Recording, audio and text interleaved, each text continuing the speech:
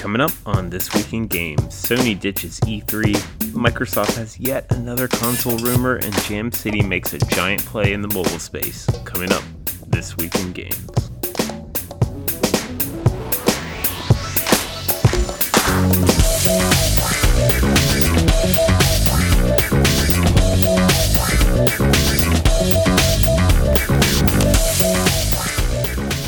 It's that time of the week for all your video game industry news rundown. I'm your host, Eric McConnell, and welcome to This Week in Games. Let's jump right into it. Sony is ditching E3 2019. So the biggest consumer video game industry show will be missing the biggest console maker in 2019, and rumors are pointing to the fact that it's pretty sad. Basically, Sony announced all of their 2019 announcements in 2018 because nothing has changed. They still have Death Stranding, they still have The Last of Us 2, and they still have Ghost of Tsushima, and they still don't have release dates for all three games. So, I mean, the rumors basically say Sony didn't want to embarrass themselves and waste all the money to do the exact same presentation as they did last year. And there's a few quotes to come out of this press release. Sony said it is looking for, quote, innovative opportunities to engage the community. That's just bullshit. And, quote, that Sony will not activate or hold a press conference around E3. So that's pretty interesting. I think we all remember when Nintendo ditched the onstage press conference to do their Nintendo Directs, but they still are at E3. Nintendo will still have a giant, landscape of E3. Sony claims they're not even going to be there. So I guess the ESA isn't worried that E3 is going to get kind of like watered down without Sony. A lot of companies like EA, have pop-ups around E3. But no Sony at E3 this year. It'll be weird.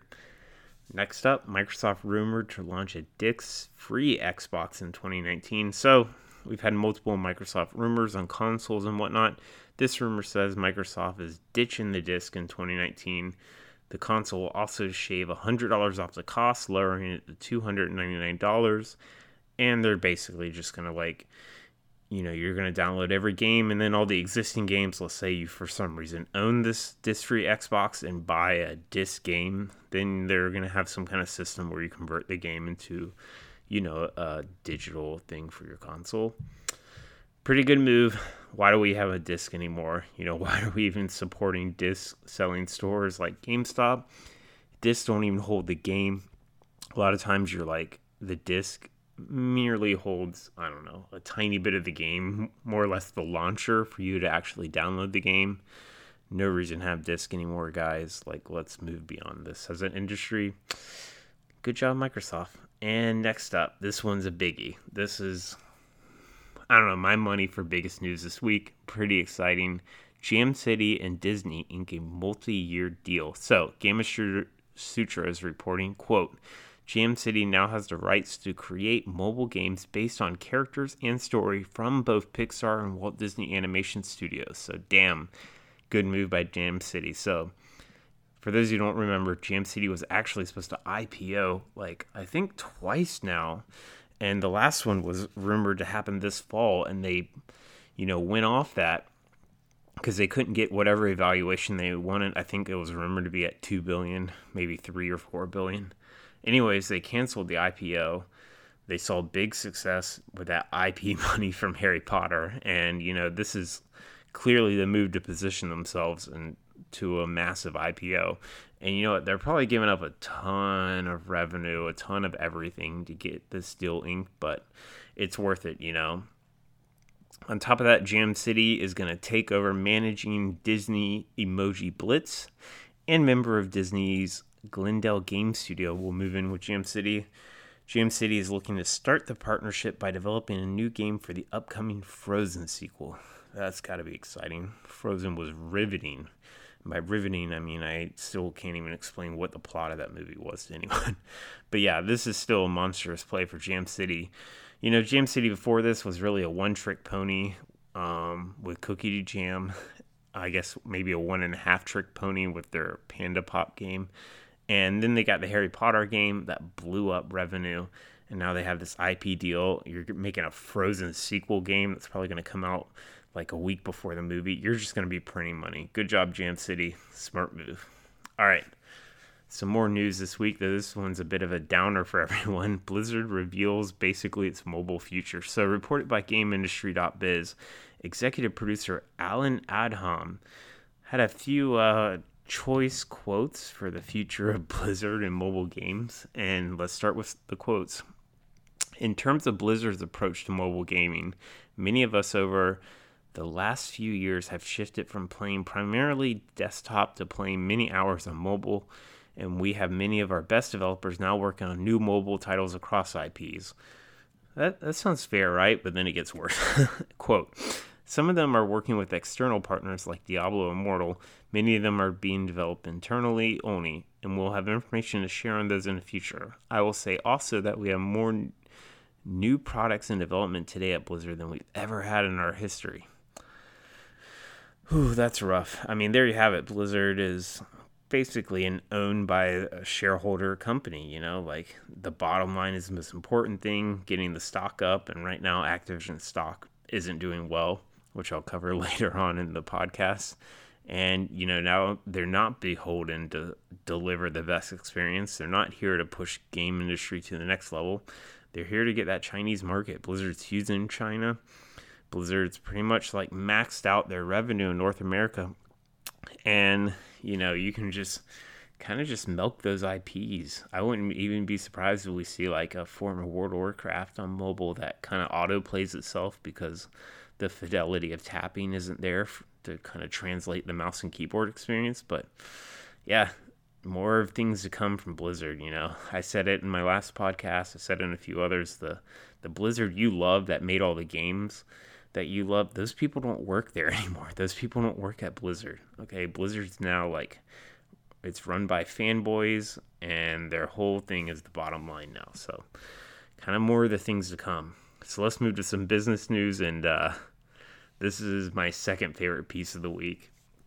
Our favorite puzzle, THQ Nordic, has had an interesting week. So they've had a lot of press releases and a lot of stuff going down. For those of you who don't remember, THQ Nordic is a company that started off buying up old THQ IP. Whenever THQ shut down, right? They went bankrupt. They shut down. They had all these IP laying around. This company spun up called THQ Nordic, bought up a bunch of IP, and then started acquiring companies and like third tier IP, like Alone in the Dark, shit that hasn't even like made a game in years. And God, I feel like an idiot because let's dive into it. Let's start with their Q3 earnings. So revenue at THQ Nordic at $139.8 million, up 1,403%. Operating profits, that's profits, people, at $9.9 million, up 278%. Jesus Christ. All this from crappy IP. So this was driven mainly by the acquisition of Koch Media and Deep Silver, but they had a lot of IP buyouts that they also licensed out those IPs and made money. I don't know kind of like how the profits appeared though. Like they had a slew, and by slew I mean like 20 acquisitions last year. And there's more to come, but let's take it away from the CEO and founder Lars Wingefors. He says, quote, we are patiently working on adding more great companies into the group, both developers and publishers. This is daily proactive activity within the parent company as well as within both operating groups. This is ridiculous. This dude won't stop acquiring companies, and he's actually turning a profit on it. And he did just that. So along with their Q3 earnings, THQ Nordic acquires Coffee Stain. They're the developers and publishers of Goat Simulator, and they've acquired them for $34.9 million with additional milestone-based bonuses if they hit their, whatever their forecast projections are. That's great. Good job, Goat Simulator. You get basically $35 million from Goat Simulator, man. Nice. THQ Nordic also acquires Bugbear, developers of Wreckfest, which is a racing game, but that was for an undisclosed amount. THQ Nordic also acquires the rights to the Expedition franchise. That's Expeditions Conquistador and Expeditions Vikings, and has greenlit a third installation of the series by series creator Logic Artists. Jesus, I'm honestly dumbfounded. How is this even profitable after like 20 studios and IP acquisitions just this year alone? And mainly of stuff people consider like C, D, and even F tier, like IPs and studios. And THQ Nordic, I mean, they're either magicians in the finance book by hiding debt and write downs, or they're geniuses in how they evaluate IP and company values. I mean, I don't get it.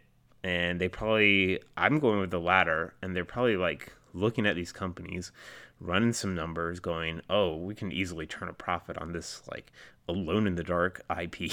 And then they're doing it. And, more the power to them. And then THQ Nordic basically is a kind of like a force to watch from now on. And I can't wait to see what they do in 2019. So, I mean, honestly, good job, THQ Nordic. Next up, EA starts a hedge fund exodus. Jesus, this one was rough. Bloomberg reports that 9 hedge funds have exited their position and 7 has downsized their position in Q3 in EA. So hedge funds, most people know what they are. I'll just go through it. Hedge funds are these giant companies, lots of day trading, lots of active traders. And they normally are who invest large swaths in these blue chip companies like EA. So you have hedge funds, mutual funds, and other types of funds. And they're like kind of like the main investors who hold like significant percent of a company like EA. And there's a giant exodus of them. And it started with the delay of Battlefield 5. And when EA delayed it to avoid competing against RDR2, which I actually thought was a pretty strategic decision. I don't know why that started, kind of like the downfall of EA stock, but basically the stock peaked at $146 at the end of July. And right now, while I'm recording this, it's all the way down to $85. That's ridiculous. And it's even worse when you compare it to its peers because kind of EA, Activision, and Take-Two, all their stock is down 30 to 50%. I mean, it's crazy. Basically, like, the publicly held giants are falling. And I don't know why, and I don't know what's going on, because it's not like RDR2 didn't hit its mark. It's just weird. Like, all these publicly held giant publishers are falling. I mean, obviously, Epic's killing everyone, I don't know. Yeah, weird. Let's move on. Mythical Games raises $16 million. This is your standard raising story, so former Activision Blizzard employees raised some serious money led by Galaxy Digital's EOS VC fund. But they have some heavy hitters. So the studio was founded by former Activision CEO John Linden, former Activision CCO Jamie Jackson, a former senior producer at Blizzard, Ruby Koch, and a former director of global product management at Yahoo, Stephen Cunningham. So I guess Mythical Games wants to develop a platform to introduce blockchain technology into player-owned economies, which you've heard this pitch before, effectively provides ownership of digital items. It's a super common pitch. I'm actually kind of disappointed when you have these heavy hitters and this is the crap you put out. It's like, whatever. Like, if any company's serious about putting blockchain technology into their economy or digital items to show ownership, they're just going to do it themselves. Why would they use this platform? I don't know. I'm doing a podcast. These guys are former CEOs, so clearly they know something I don't. Next up, speaking of knowing something I don't, I think I know something they don't, but Supercell invests $5.7 million into a smartwatch game developer. So Everywhere Games got a giant chunk of cash from Supercell. They're known for Field Day, Time Unit, Micropolis, and Runeblade. All of these are watch games. So like your Samsung Wear, your, whatever, Apple Watch, iWatch, whatever the hell it's called. And, whenever I read these stories, the only thing that comes to my mind is I guess we're getting more creative with how we light money on fire these days. Maybe Supercell has some money to move around. They need to write down get some write downs to go against like earnings this quarter. They're like, we need to like burn 5.7 mil watch company. It's the only thing that comes to mind, people. All right, let's round out the rest of the news this week. Got all the heavy hitters out of the way. So we have Telltale Games get delisted on Steam as liquidation begins. This is pretty normal from a studio closure. Basically, they take them down off all the marketplaces. Someone will own the new games and decide what to do with them there. Tencent released its Q3 report. and pretty basic. Despite China kind of like blocking all game licensing, revenue was up 7% at Tencent in the games division. Pretty interesting. Kind of like the funniest story of the week. Magic Leap is hoping to buy AR devs to the tune of $500,000. So Magic Leap is offering AR grants for up to $500,000, and they're not even requiring you to give the IP or exclusivity of the release to Magic Leap. Honestly, Magic Leap needs to just like they got this giant piggy bank. They duped all these investors. The product's in a shit show state. They're not going to get anyone with some $500,000 grant. They just need to develop this stuff their own. They need to create their own experiences, and they need to create that like must-have experience, that thing that everyone's going to buy a Magic Leap 1 for, because no one's going to do it on their own. Magic Leap has the tune of billions of dollars in their bank account, so it's up to them to do it. They need to make their own platform. All right. Finally, Capcom USA hires Rob Dyer as COO. Dyer has held leadership roles in a number of game companies, including Sony, Zynga, and Tapjoy, and he was recently the CEO of a merchandising firm he owned called Fankicks. And let's round out with bad news because, whatever. Why not? Bad news. So Vancouver gets hit again.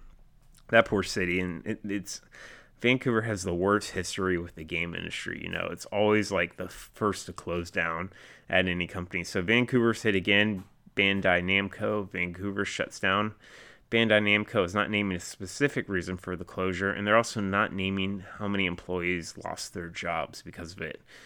Kind of the studio is mostly known for Tekken Mobile, but also Tap My Katamari, Pac-Man Bounce, and Pac-Man 256. So sad news in Vancouver. And Flare Games, a German mobile publisher, lays off 45 staff members as the CEO steps down. So things are looking pretty rough in Karush, Germany.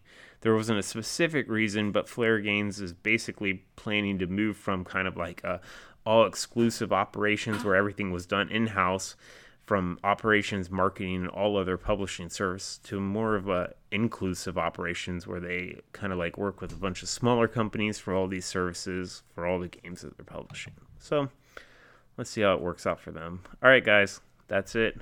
I'm Eric McConnell. I'm signing off. See you guys next week. Bye.